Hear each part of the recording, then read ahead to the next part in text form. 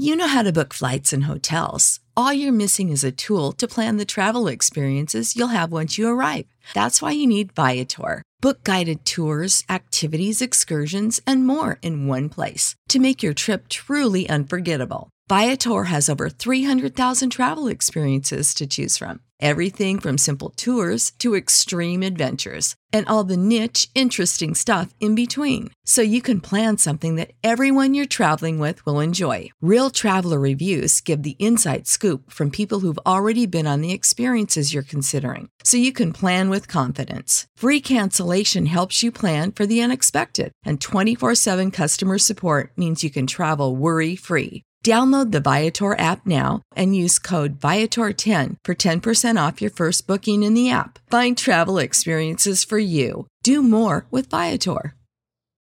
Without the ones like you, who work tirelessly to keep things running, everything would suddenly stop. Hospitals, factories, schools, and power plants, they all depend on you. No matter the weather, emergency, or time of day, you're the ones who get it done. At Grainger, we're here for you with professional-grade industrial supplies. Count on real-time product availability and fast delivery. Call, click Grainger.com, or just stop by. Grainger, for the ones who get it done.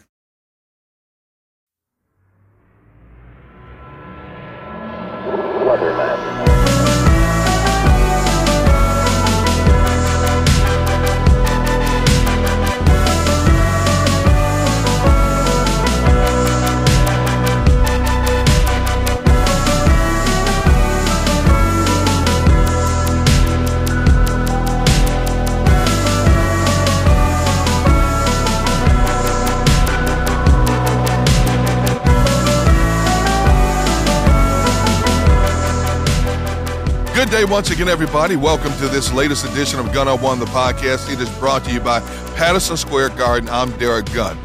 We are a little bit more than a week away from the 2021 NFL Draft, and there's a lot of concern about the Philadelphia Eagles organization. So for this particular podcast, I said, I got to bring in somebody who pulls no punches, somebody I've known more than 2 decades, somebody who, by the way, is actually celebrating an anniversary this week. He is the one, the only, Ike Reese from 94 WIP. Ike, how you doing, my brother? D-Gun, what's up, man? I'm so happy to hear from you. I haven't heard from you since last August. I didn't know if you remembered me or not, man. Well, listen, with this thing called social media, I can keep track of you wherever you are, man, and what you're doing. So you're out there doing wonderful things, and you're in a new phase in your life. And you're going to be great at it like you've always been great at everything you do, my man. Thank you, brother. I appreciate it. And oh, by the way, happy anniversary to you. 23 years ago this week, you were drafted in the 5th round by the Philadelphia Eagles. I've known you since 1998, man. Yeah. Where does the time go? 23 years, man. Where's the time go? Both you and I, we look a whole lot different now than we did back then. Yeah. Hey, here's the funny thing. Now, Don't take any offense. I'm a little smaller than I was, and you're a little bit bigger than you. That's not true. Then. That is not true. That is so not true. Hey, you know what? And we both used to have 4 heads. Now we have 5 heads. There you go. You know what, though, D-Gun? What? They say it's a especially in these times. Yes. It's a beautiful thing to age gracefully, brother. So it's beautiful that we're both still here 23 years later. And man, listen, you've been a mentor of mine for years, a big brother. I appreciate everything you. else. So I think back, and I don't know where the time has gone. I do realize this, that I met a lot of wonderful people along the way.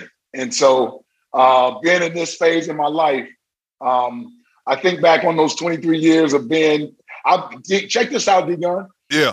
I've never been anywhere living-wise as long as I've lived in this area. Really? Yes. Wow. Yes. I mean, I moved back to Cincinnati when I was 5 years old, born in North Carolina. Yep. Then I left to go to Michigan State. I was 5 years there. And then since then, I've never lived back at home. So I've been here in the Philadelphia area, despite the 2 years that I was in Atlanta. I've been here most of my life. Man, so I saw some video posted of you from your playing days, and you're in a huddle. You know, you're getting people pumped up. They had you mic'd up, I guess. And I said, first thing I said was, wait a minute, Ike used to have an afro? Wow. now gravity has taken its toll on both of us. Yeah. I don't know if it would qualify as a full-blown afro. It was like a mini fro. It was like one of those mini fros. Like I just wanted to show that I could grow hair back then. That's all. I just wanted to show that I could grow hair. That's all. All right, before we get to the matter at hand, let's continue this trip down memory lane. So, okay. And I know you've talked about this before, but did you think you were going to go in the 5th round, and did you think you would be drafted by the Philadelphia Eagles? Where did you basically hear you were projected to go in the draft? Anywhere from 3 to 5.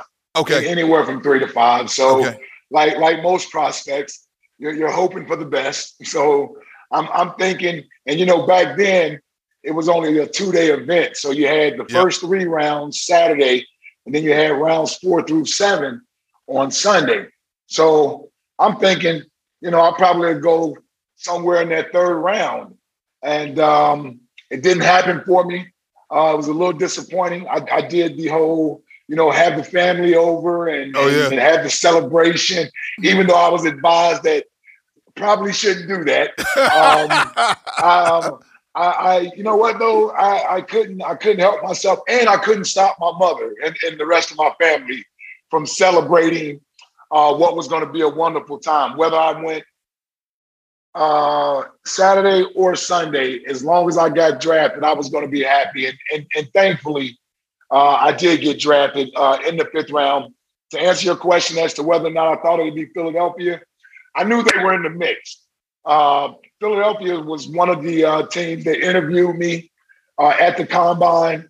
I still remember Emmett Thomas bringing me into the meeting room, and Ray and John Harbaugh and all those guys were there in the meeting room, and they wanted to know, could I play linebacker, right? So at 215, 220 pounds, they were still trying to decide, is he a linebacker or a safety? So, and the funny thing was, they had took Willie T, not them, but the Eagles had drafted Willie T. He was a safety out of Texas A&M that they made into a linebacker. But we were both the same size. I just happened to play linebacker in college, and they didn't know if I would be able to hold up at the NFL level. So I just told them it didn't matter to me where they played me at. I was taught at Michigan State, see the football, go get the football. So it didn't matter. I played DN, I played safety, I played linebacker.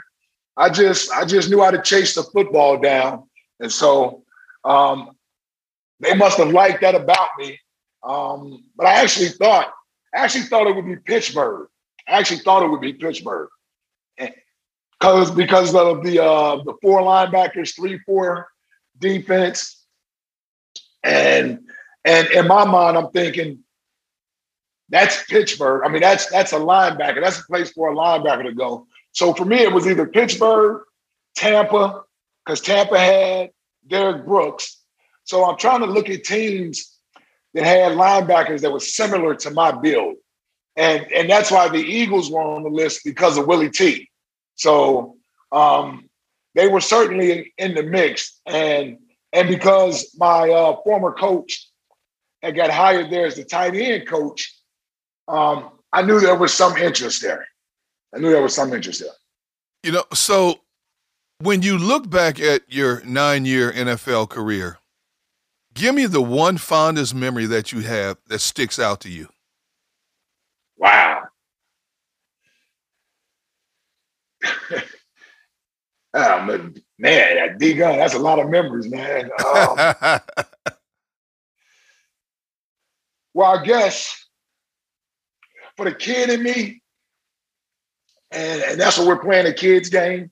Right. And, the seeds of being a professional athlete is planted in you as a kid, and your love of the game and who you're a fan of. So for me, it would have been probably, man, probably the moment I was on the field with Dan Marino. Okay. And I think that happened in 1999. But in only because I was such a huge fan, and I still am a huge fan of Dan Marino. It's my favorite football player ever. It's my favorite quarterback ever. Yep. Barry Sanders is second. And in 98, so Barry, I was on the field as a captain prior to the game. Ray Rosen made me a captain in that game because he knew the game would be shown back in Michigan, in Detroit. And obviously, I just got drafted out of Michigan State. So that was like a favor he did for me. And I got to play. I was in the game plan.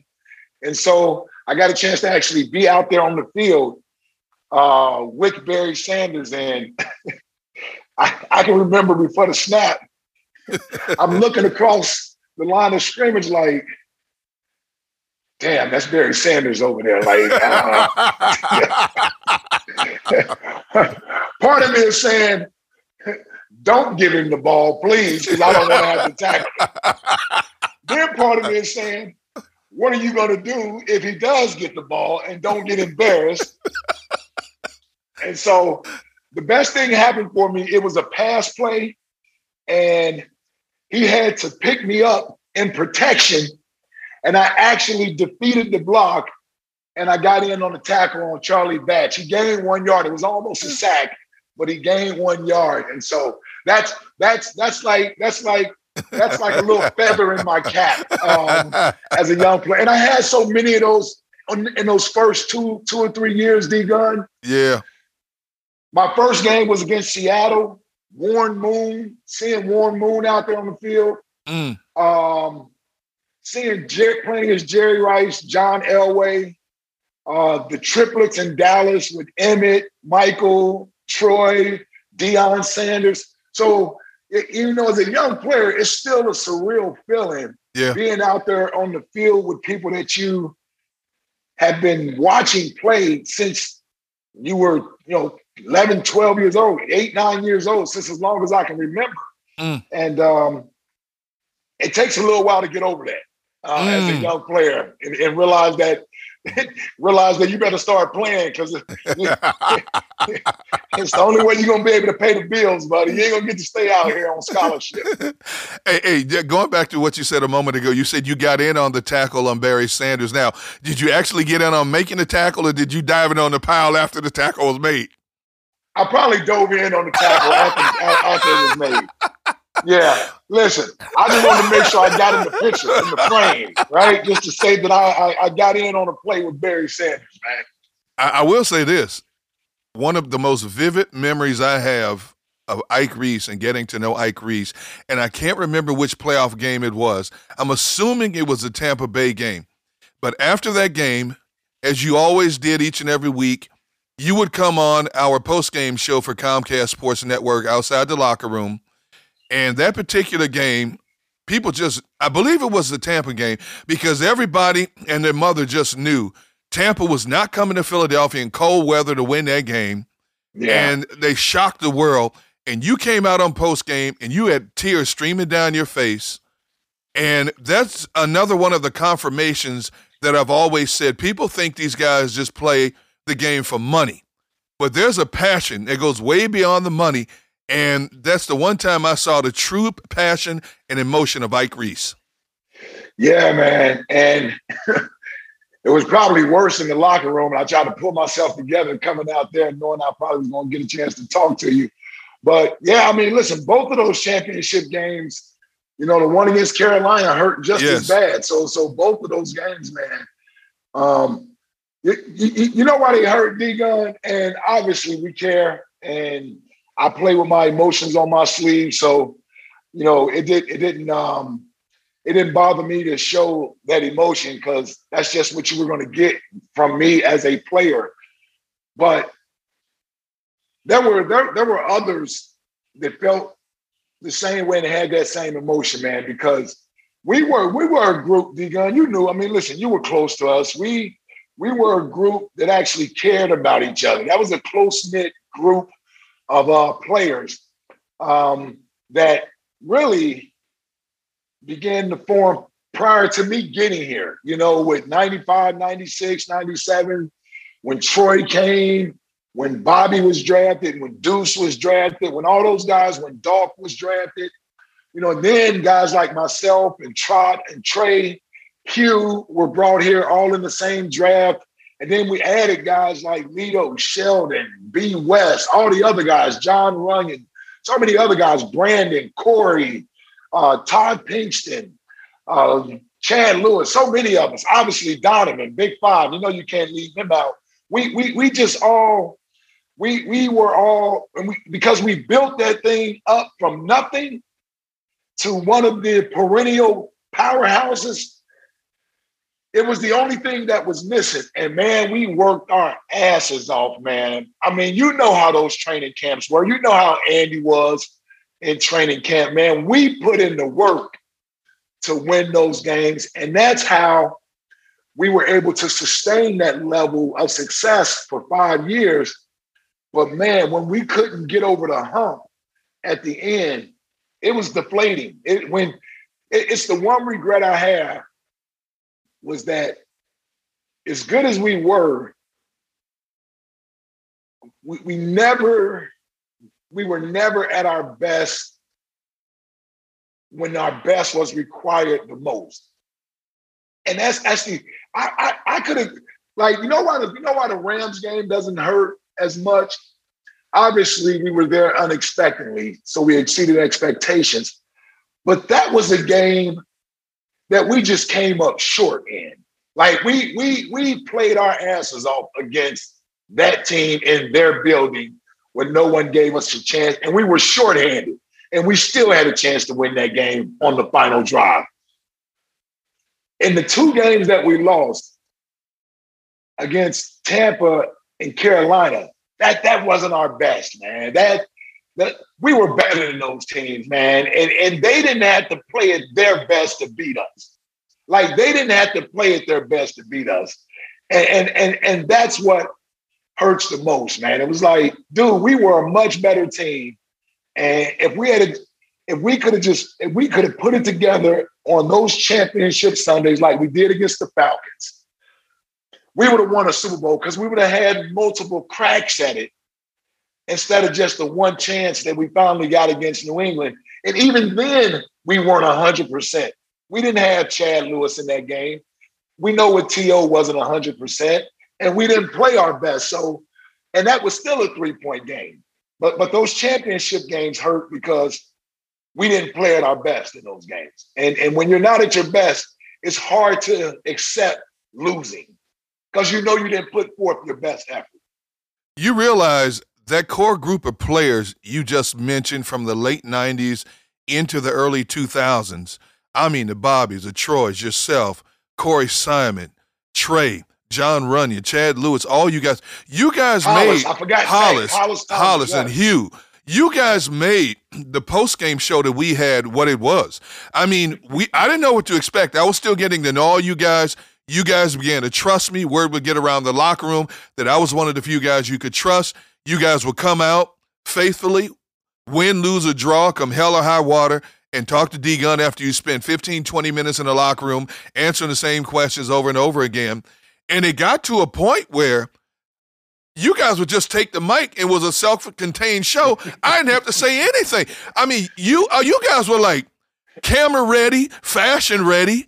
It was like, I couldn't have asked for a better scenario. Well, listen, is it any surprise that myself, Hollis, Hugh, even Donovan, Dolph to a certain degree, Trot for a while, B. West, we all got involved in the media once we were done playing. I know. I'm not surprised at all. I take pride in doing my homework, as you know, when I'm talking to a subject or about a situation. But one thing I didn't know, you played 7 years in Philadelphia. You played an additional 2 down in Atlanta. You never missed a regular season game? No. I don't know how I overlooked that. I was doing my homework the other night, and I said, wait a minute, I had to check it twice. Ike Reese never missed a regular season game. How's that possible? Yeah. God, and a stroke of luck. That's all it is. I didn't do anything special. I certainly played injured at times. We all play hurt. and most of us played with some type of injury that you had to be able to overcome. And so, you know what it was for me, D-Gun? Yeah. What's that? Mentally, if I could physically get out there, yeah, and give you something, and it wasn't going to hurt the team, then I was playing. And being in the position that I was in, I didn't have time to be missing games, man. Listen, you can't be no backup missing games in this league, man. So yeah, you know what? I took too much pride in. It's funny, right? We had so much talent on that side of the football. Right. It was hard to find a role on that side of the football. And so I was proud of the role that I was able to carve out in our defense, that Jim trusted me with as the nickel linebacker. After Jeremiah had left, he trusted me in some other Okie nickel linebacker defensive packages where I would do some defensive end stuff, some line stuff, where we had a joker package. I was the first joker that we had in his defense. And so I got a small role in the great Jim Johnson's defense. And so I wasn't giving that up to anybody. You had to kill me. I was going to have to be physically unable to play in order for me to give up my little role in Jim Johnson's defense, let alone being the captain of John Harbaugh's special teams. That was my unit. That ain't anybody else's unit. That's my unit. And I need to be out there on the field with my guys. And we need to know from a mental standpoint that this game and winning means that we got to sacrifice our bodies sometimes. And that was just my mindset. And so many other guys had that mindset. We was kicking so much butt every Sunday. I wanted to be out there having fun. I wanted to be out there having fun, making plays. And, we lost so much in those first 2 years, D-Gun. When we started winning, man, listen, we're on Monday Night Football, Sunday Night Football, man. Like the Eagles were, I would say, probably one of the 4-5 top teams every year that just saw on TV every year. That's right. And so, man, I wanted to be out there and be a part of that. So, to answer your question, there's probably times I could have missed a game somewhere. Yeah. And it was like, nah, we're not missing a game. We got to go play. That's awesome, man. Now, look, you only played for 2 teams in your career. Between me and you, as fulfilling a boyhood dream, was there one team that Ike Reese wanted to play for that he never got the opportunity to play for in his career? Yeah, the Dolphins. Okay. Why the Dolphins? Yeah, the Dolphins. The Dolphins actually would have been the team that I would have been the most excited about if they won. You can't say that in Philadelphia. Oh no, listen, I know that. I mean, this is after the fact, but this was prior to me coming. I obviously grew up in Cincinnati as a Bengals fan, but I told you earlier how much I loved Dan Marino. Right. So I was a huge Dolphin fan as well. So if the Dolphins had drafted me, Miami, Dan Marino's team, I got to admit that would have been the team I'd have been like, yes, Miami. Okay. Now you couldn't pay me to go to Florida, if you know what I mean. Oh, I know what you mean. Okay, fast forward ahead to your broadcasting career now. You've been at WIP since 2008, okay? And as you know, the radio medium, like the TV medium, is ever-changing. The players are constantly changing, and we've seen that across the board in sports talk radio in Philadelphia. How have you been able to survive when so many others have not? Good question. And that's actually full-time since 2008. Started part-time in 2007. Right. 2007. Man, obviously fortunate. Good people, being surrounded with good people. And really the people at WIP. You talk about people like Andy Bloom, Mark Rayfield, all the people that I've worked with, I've had that helped me, Anthony Gargano, Glenn Magnow, Steve Martirano, Rob Cherry, just so many people, even Angelo and the morning team, when they used to bring me on as a guest, as a player back in the days, Anthony would help me prepare and how to structure a show. So I needed all of those people who were WIP mainstays.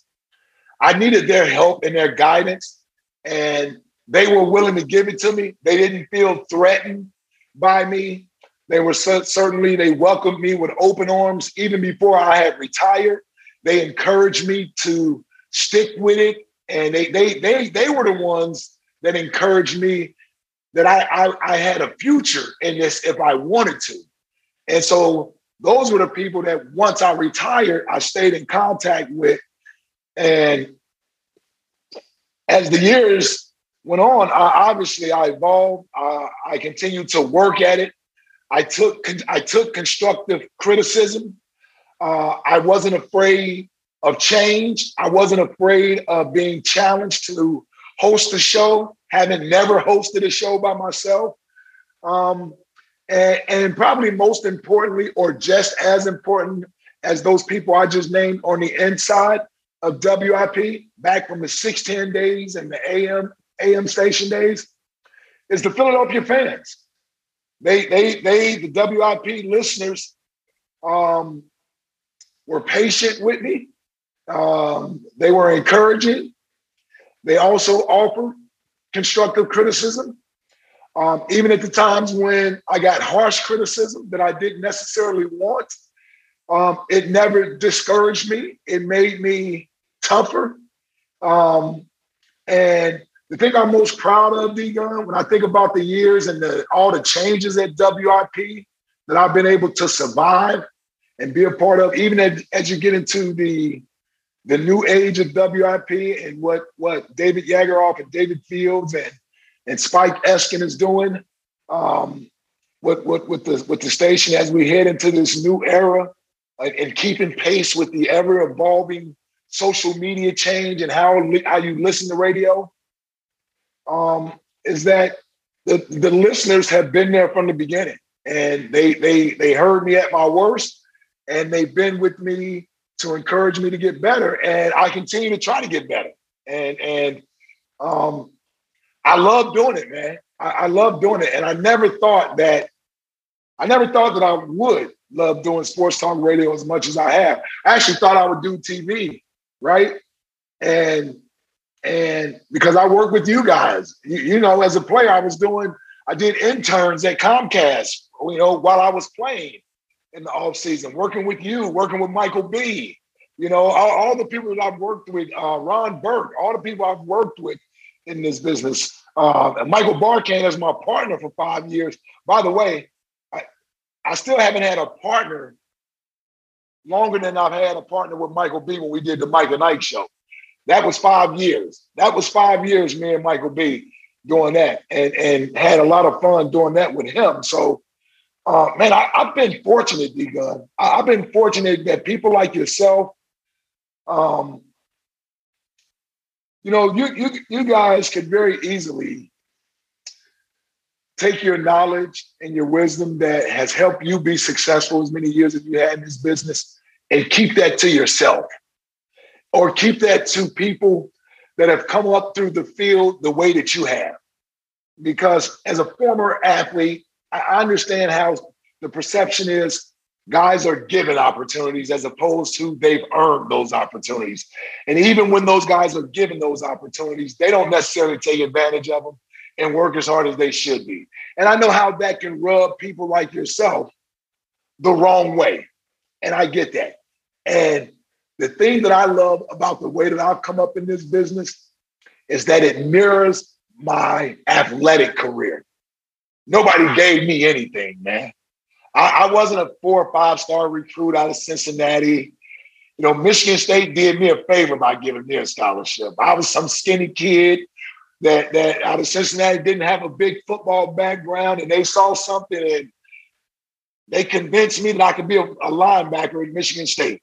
So but the thing was, they gave me the opportunity, and I wasn't going to let them regret giving me the opportunity. So for the people that have helped me along the way, to me, my payback to them is taking advantage of it, because you all have helped me get to where I am. So I hope you guys feel like you're a part of anything that I have accomplished when you see me doing anything, because I've taken a little bit from everybody in this market, in this business, and applied it to what I try to do every day. I will say this. It was easy for me to help people like you, Hugh Douglas, Brian Westbrook, because so many people helped me along the way. What you just said is what I've been preaching to so many people, especially when I speak to college students. You know, don't forget to help other people because if somebody helps you along the way, it's your responsibility to reach back and help the next generation as well. And that's what I've always tried to do. But here's the bottom line. What you did was you took the information and you worked at your craft. There are so many former players, and I won't say any names, who think that just because of their name, they can sit down in front of a camera or in front of a radio microphone, and that's how they're going to keep a job. Oh, no, because eventually you will get exposed. Football might be your forte, but when you do these platforms, you better know something about basketball, hockey, baseball. And I take so much pride in the fact that I've listened to you for years, and you were one of the few who did your homework and continue to do your homework. And that's why, to me, you have been a constant in this market of Philadelphia, and you will continue to be a constant because you don't take for granted what you have been given. What you've done is you've taken what you've been given and worked at your craft, and that's why Ike Reese is who he is today. So don't ever forget that. Always reach back and help somebody else, because so many people, as you just confessed to, have helped you along the way. Yeah, no doubt about it, brother. And I try not to forget that. I really do. And I even, when I talk to guys like, our good friend Brandon Graham, who we love. Oh, yes. Yep. I've been telling Brandon this for years, and I'm sure you have as well. Yep. So even when guys get drafted here and I get to know them from their time being here, and they know me more for doing this than they do as an actual player, I've reached back to those guys, the Jason Avants, the Quentin Michaels, the Brandon Grahams, all those guys that were never really my teammates, but are my Eagle brothers. I still try to reach back to guys even to this day. It's something that we got to do. It's something we got to continue to do. And you know how Troy Vincent taught me that. Troy, Bobby, B-Dog, those guys taught guys like myself, Jeremiah, they taught us that as young players. So we got to do that with the players that come behind us. All right, so let's get to the meat and potatoes now. Your former team that you are still closely associated with, your Philadelphia Eagles. And I want to start with this individual, Howie Roseman, your guy, Howie Roseman. This guy is the only GM that has survived 3 head coaches. And you look at what has happened to this organization, a steadily declined since they won that Super Bowl in 2017. Are you surprised that Howie is still at the helm of this organization? No, I'm not surprised. And the only reason I say that is that I know the relationship that Howie and Jeffrey Lurie has. And it's a long-standing relationship. And would I have been surprised had they relieved him of his duties? Maybe a little bit. But we all know that, his track record over the last couple of years of putting the team together and being responsible with putting the team together, and any other organization could certainly warrant him being replaced. So that wouldn't necessarily be shocking if Jeffrey Lurie had gone in that direction either. I will say this, to be fair to Howie. I felt like this, D-Gun. It was the first bad year for the entire organization, whether it was Howie, Doug as a head coach, Carson as the quarterback. Bring everybody back. You're coming off a pandemic year. You had a short off season, injuries. It was an older team. Guys it was just a weird year. So I was more in favor of bring everybody back. That was just, if you're gonna keep one, keep them all. if you're going to get rid of one, get rid of everybody and go ahead and start clean. Although I would not have been in favor of getting rid of Wentz, but that's just me. That's another story. So with them being here, I'm not completely surprised because I just know that there's a trust level there that Jeffrey Lurie has. And loyalty is big to Jeffrey Lurie. And put it this way, without being privy to any conversations behind the scene, if the owner sort of sets a new mandate at the 4-11-1 season as to the route in which he wants to go, and he says, you know what? I get it. It's a tough year. I'm not going to fire X, Y, and Z. But if you're going to remain here, this is what we're going to do, and this is how it's going to be. And either you're with it or you're not.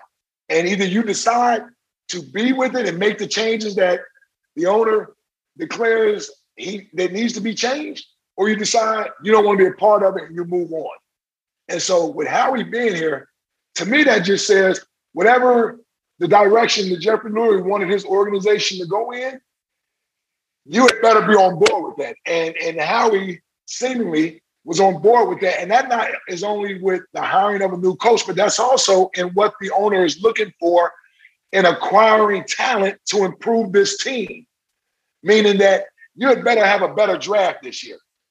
There's no doubt in my mind that Jeffrey Lurie is not happy with the way the draft has gone over the last couple of years, the way young players have not been developed properly, the way you missed on guys in the draft. So I think the misnomer is that people may think, well, Howie's here, nothing's going to change. Jeffrey Lurie's running everything. I don't believe that necessarily to be true, but I'm also not surprised that the owner wants to have influence on his team where he's writing checks for everybody. And by the way, where the team has sort of underperformed over the last 3 years. So I get that as well. I say that to say, D-Gun, he's here, I believe, right now. It doesn't mean that's going to last forever. Okay. If you go back to last month, Jeff McLane wrote an article talking about the inner working mechanism of the Eagles front office.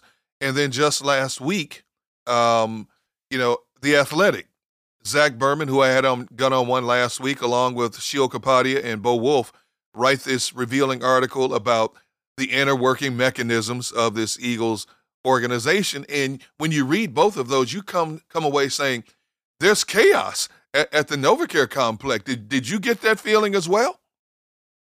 No, not really. I came away thinking like this. Maybe that's what led to where we are right now, right? Okay. If the report is true, and I don't know how much of it is true, and I'm not questioning Zach and those guys more or less of who's telling you the story. They're telling you the story from their point of view and how they perceive things to be going. So I just want to keep that into perspective. Maybe that's what led them to where they are right now, to where it went to a 4-11-1 season, and somehow Carson Wentz and seemingly didn't want to be here anymore, and Doug seemingly didn't want to be here anymore as the head coach, and maybe they didn't like the way the team had been put together and what led to it being that way. It doesn't mean that the organization didn't recognize some of the mistakes that they made in the past that led to them being here, and that they aren't going to make changes. You see what I'm saying? So when I see that story, read it, I come away saying, okay, this gives me somewhat of a better understanding of what the hell's been going on the last 2 to 3 years, and how things got to where they were, and some of the stuff that was going on, and some of this stuff, we're around the team to a certain degree, so you hear certain things. And that goes all the way back to the stuff that was put out there about Wentz and this and that and the other. So over the last 3 years, there's been a lot going on behind the scenes.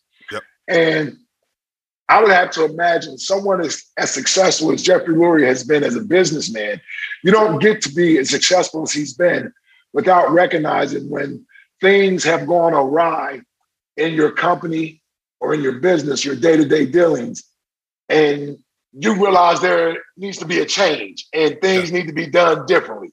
So if that was the case, and that got them to being 4-11 and falling out of favor with the head coach and the quarterback and having to move on from those guys, hopefully they've changed those things. They've corrected those things. You're going to have more of a harmonized working environment.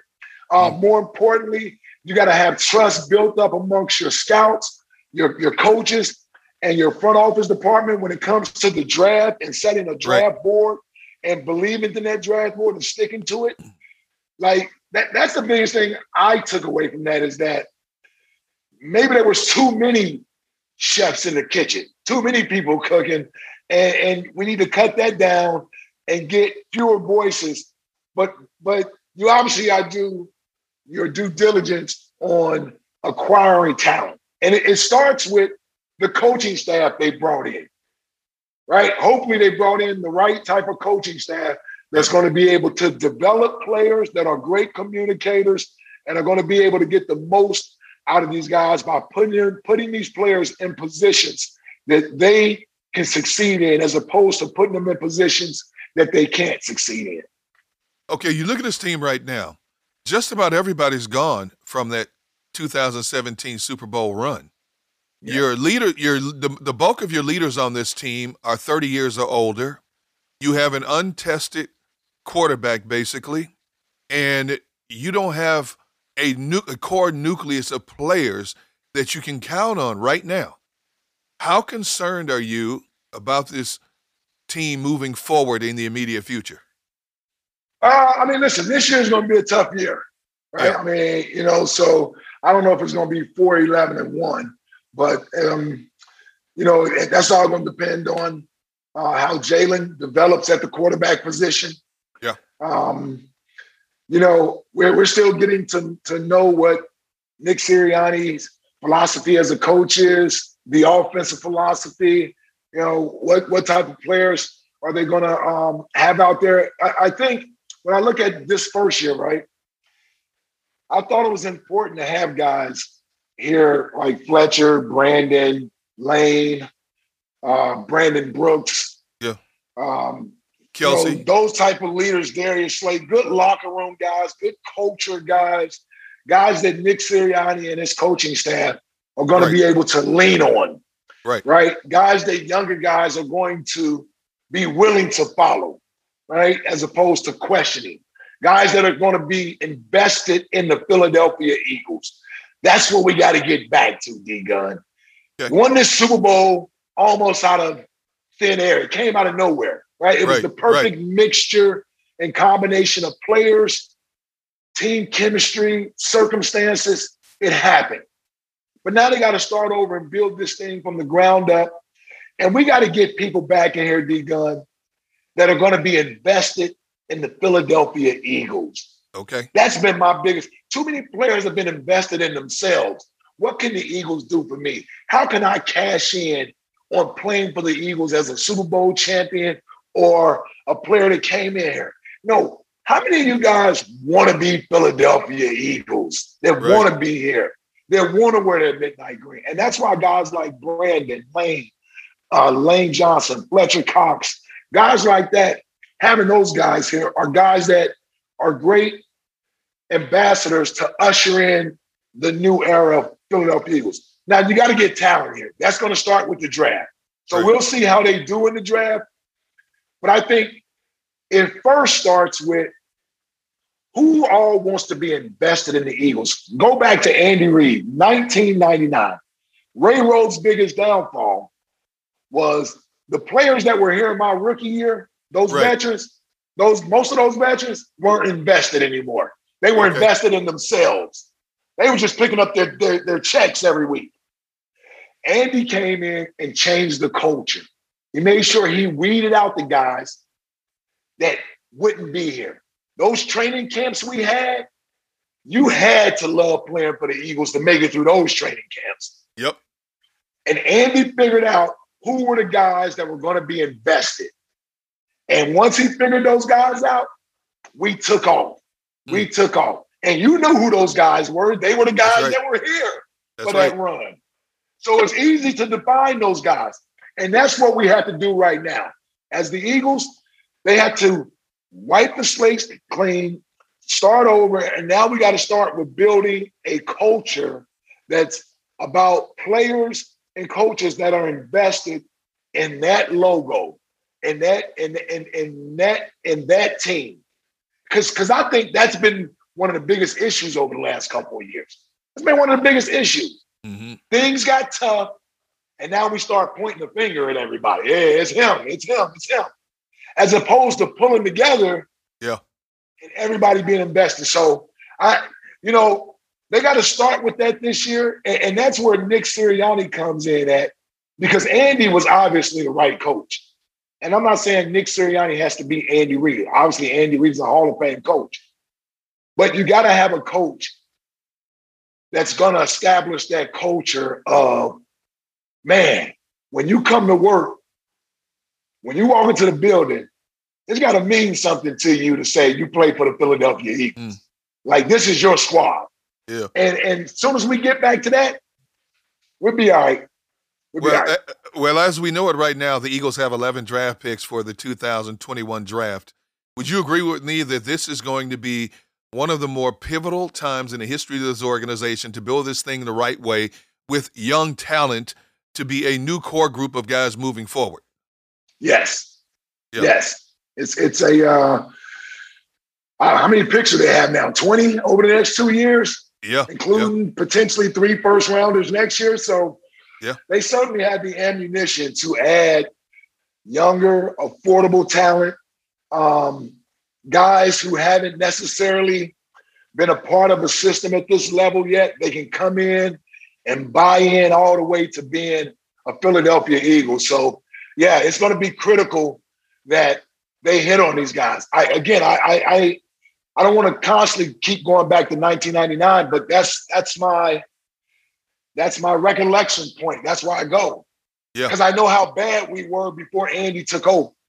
I know how bad we were. I know how bad the culture was to be an Eagle. Right. And to have to go through that and know how difficult it was that first year or so, and to see how rewarding it was and what it blossomed into. Jeffrey Lurie hasn't forgotten that. He hasn't forgotten that. Yeah. So he knows that's what he has to do. And I believe that's what they're going to try to do.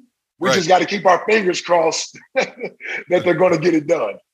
All right. In your mind, will the Eagles stay at number 12? I have no freaking idea, man. Listen, that's my honest answers. I don't know.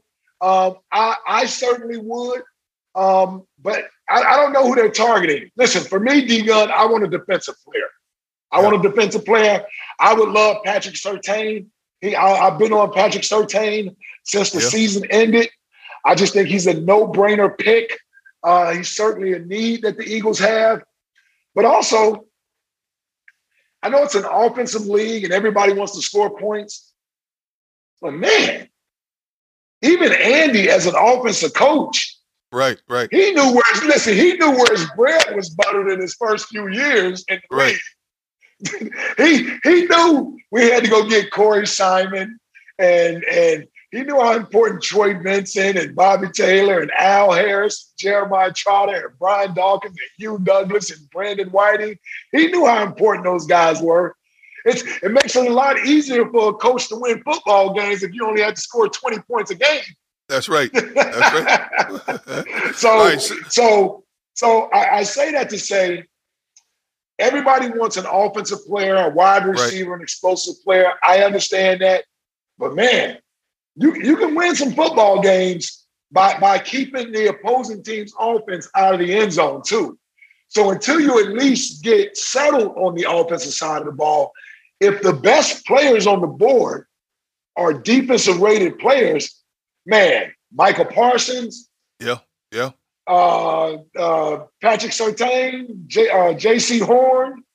Yeah. Like these are good players that I would not have a problem with the Eagles taking. And yes, I said Michael Parsons, a linebacker. Yes. Yeah, there you go. Now see, that led me you led me to my next question. I was going to ask you So if you're making a pick, who do you take at number 12? So, okay, you said Patrick Surtain if he's there. So I'm going to broaden the spectrum just a little bit. You look at what the Eagles need. They need help at offensive tackle, wide receiver, edge rusher, linebacker, secondary. In chronological order, give me your top three priorities for this team. Oh, for me, I would go secondary, particularly cornerback. Okay. Particularly cornerback. And because where the Eagles are drafting at, I would look at, I guess receiver, if one of the receivers dropped there at 12, that's a good value there. Offensive lineman is certainly a need. I'm still not comfortable with the left tackle position, but at 12, I don't know if you're getting one of the top 2 tackles in the draft. And then I would go linebacker. Had they not signed Eric Wilson, I would put linebacker higher. Okay. But Michael Parsons is such a playmaker. And the kid out of Tulsa, I can't think of his name right now, the linebacker from Tulsa. They are certainly playmakers. I'm still trying to learn what Jonathan Gannon is going to do as a defensive coordinator. I don't know how much he uses his linebacker, but you can almost throw a dart at a board. The only positions the Eagles don't have a need for is kicker, punter, safety, D tackle, tight end, and then quarterback. I waited on the quarterback only because the Eagles, with the Eagles, you never know with them. You never know. All right, I got a few more questions for you because I know you got to get to work and bring that Ike juice to the 94 WIP. So 2 questions in one. I'm going to, in a broader spectrum. Number 1, what are your thoughts on the players deciding, not everybody, but a lot of players deciding to opt out of the voluntary workout situation because it's going to cost some players some bonus money? And how do you think that affects a team, especially a team like the Philadelphia Eagles? And it's about 7 or 8 teams in this situation where you have all new coaching staffs and you're going to be behind the 8 ball, aren't you, in terms of trying to get your team up to speed? Yeah, I don't like it. I don't like it. I think they're important. Now, obviously, the NFLPA has its reasons as to why they're doing it.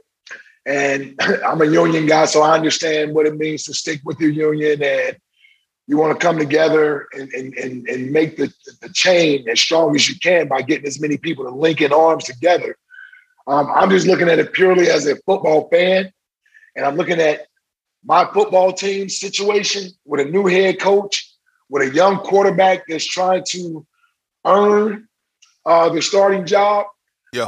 They're going to have a new offense, a new defense. We are lacking continuity right now. Yeah. So the Philadelphia Eagles, in my opinion, would benefit from being able to get on the field as much as you can as a team with their coaches. They're already limited as to what they can do based on the way the CBA is set up. To basically just throw out all the OTAs this offseason, I don't like it for the Philadelphia Eagles in their situation. For maybe a team that's veteran-laden, that's bringing back the same coaching staff, I can understand where they may not be as affected by it. But I just don't see how this makes the Philadelphia Eagles a better team. So when I look at it from that standpoint, I'm like, no, I want my guys to be working out together as much as they can. I want to get Nick Sirianni and Jonathan Gannon on the field with their units as soon as possible, coaching these guys up, developing these guys so they understand what's expected of them from these new schemes. So, yeah, as the former player in me, it may not sound like what is he talking about? I'm like, no. Yeah, it's beneficial to work out with your coaches and to be coached in the offseason. As long as it's obviously the timing isn't abused by coaches and you're not trying to keep players all day.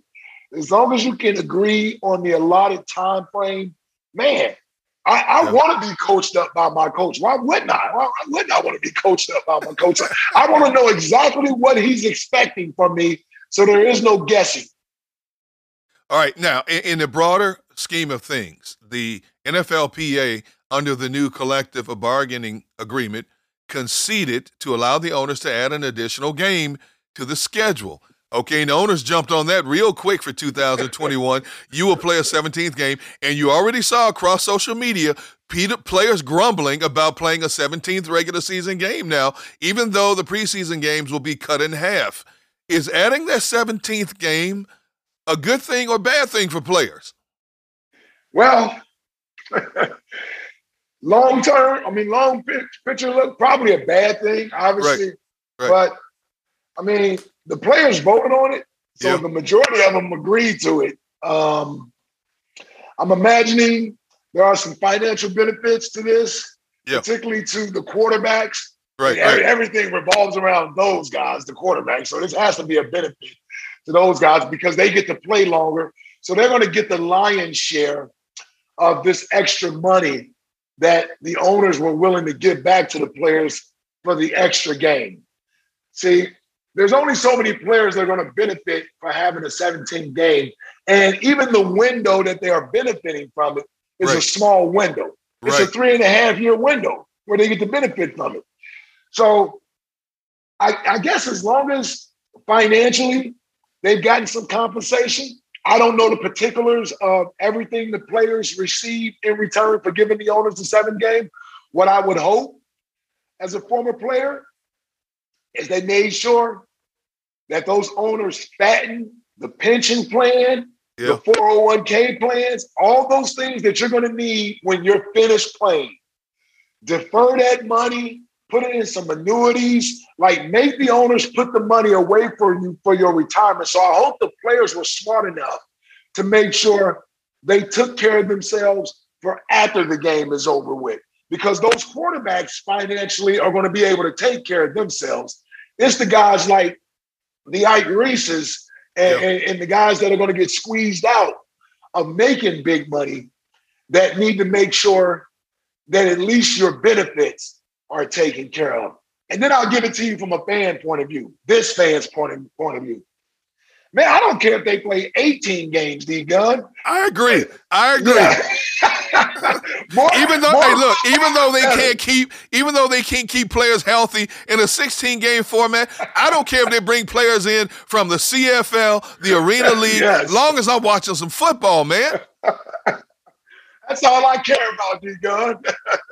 I've already given my body to the game. I don't have to worry about it anymore. Yeah, I'm out.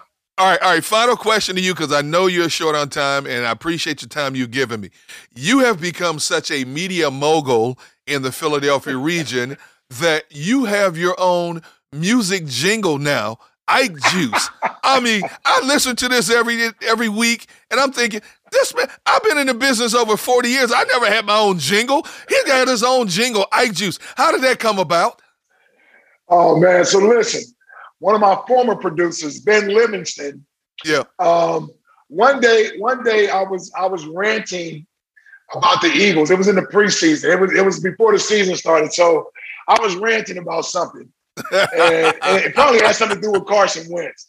So the next thing you know, at the end of whatever I said, they must have been drinking that Ike juice. And all of a sudden, my producer, they have trained ears. Yep. So he just cut the clip of they must have been drinking that Ike juice. And he decided to put a jingle or music under the bed of me saying that. And so he came on the air the next day and played it. I had no idea he was playing it and played it. Here's the funny thing. I didn't even like it. It took me like a month. It took me, listen, D-Gun, no lie. It took me at least a month or so to even embrace it. And I still didn't like it. So it wasn't until the fans really took over it, the listeners took over it. And so now it's out of my control. It's like, yeah, it don't even matter. Like, it don't matter what I like. Yeah. It's out of my control. So yeah, it wasn't, I got to give all the credit to my former producer, Ben Livingston. He created it. He forced it on me. And even when I was telling him, like, all right, dude, that's enough. We don't need it anymore. He kept playing it, and the fans, the listeners wouldn't let it go. So it's there. It's like the whole LTBB, let the Bronco buck thing. Yeah. I mean, the Eagles fans took over that too. They took over that. Yeah, they took over that. Yeah. Well, I will say this: Ike brings the juice every day, Monday through Friday. And from this fan's perspective, because I'm a big fan of Ike Reese, and I would advise each and everybody out there listening today on this podcast, check out Marks and Reese Monday through Friday, 2 to 6 p.m., 94 WIP, and follow Ike on all his social media platforms. I mean, Twitter, Facebook, Instagram. He's all over the place. The one, the only Ike Reese. Man, I love you like family. Thank you for taking the time to spend some time with me on Gun on One, the podcast, my brother. You got me smiling, big bro. Thank you, man. Thank you. Anytime, man. All right, well, you shouldn't say that because, I'm going to be calling you back again. So you can't dodge me now. There's no more dodging me now. So That's right. All right. That's right. All right, take it easy, brother. Yeah, all right, that's going to wrap up this edition of Gun on One, the podcast, brought to you by Patterson Square Garden. Thank you guys so much for listening. And as I tell you each and every week, when you're out there, stay blessed, but more importantly, be a blessing to each and everybody you encounter. Until next time, so long, everybody.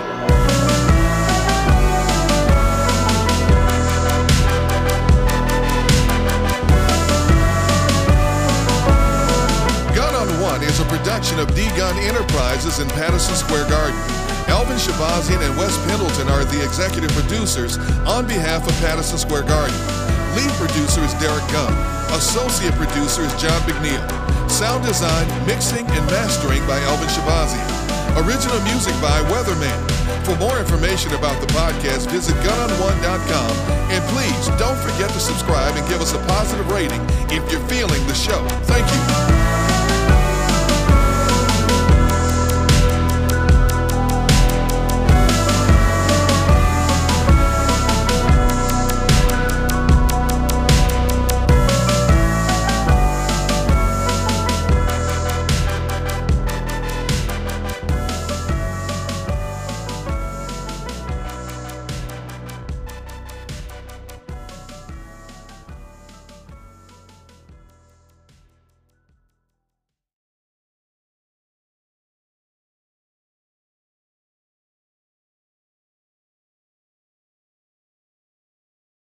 Support for this podcast and the following message come from Corient. Corient provides wealth management services centered around you. They focus on exceeding your expectations and simplifying your life. Corient has been helping high achievers just like you enjoy their lives more fully, preserve their wealth, and provide for the people, causes, and communities they care about. As one of the largest integrated fee-only registered investment advisors in the U.S., Corient has deeply experienced teams in 23 strategic locations. Corient has extensive knowledge spanning the full spectrum of planning, investing, lending, and money management disciplines. Leverage Corient's exclusive network of experts to craft custom solutions designed to help you reach your financial goals, no matter how complex they may be. Real wealth requires real solutions. For more information, connect with a wealth advisor today at Corient.com. That's Corient.com. Corient.com.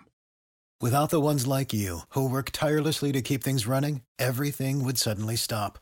Hospitals, factories, schools, and power plants, they all depend on you. No matter the weather, emergency, or time of day, you're the ones who get it done. At Grainger, we're here for you with professional-grade industrial supplies. Count on real-time product availability and fast delivery. Call, click Grainger.com, or just stop by. Grainger, for the ones who get it done.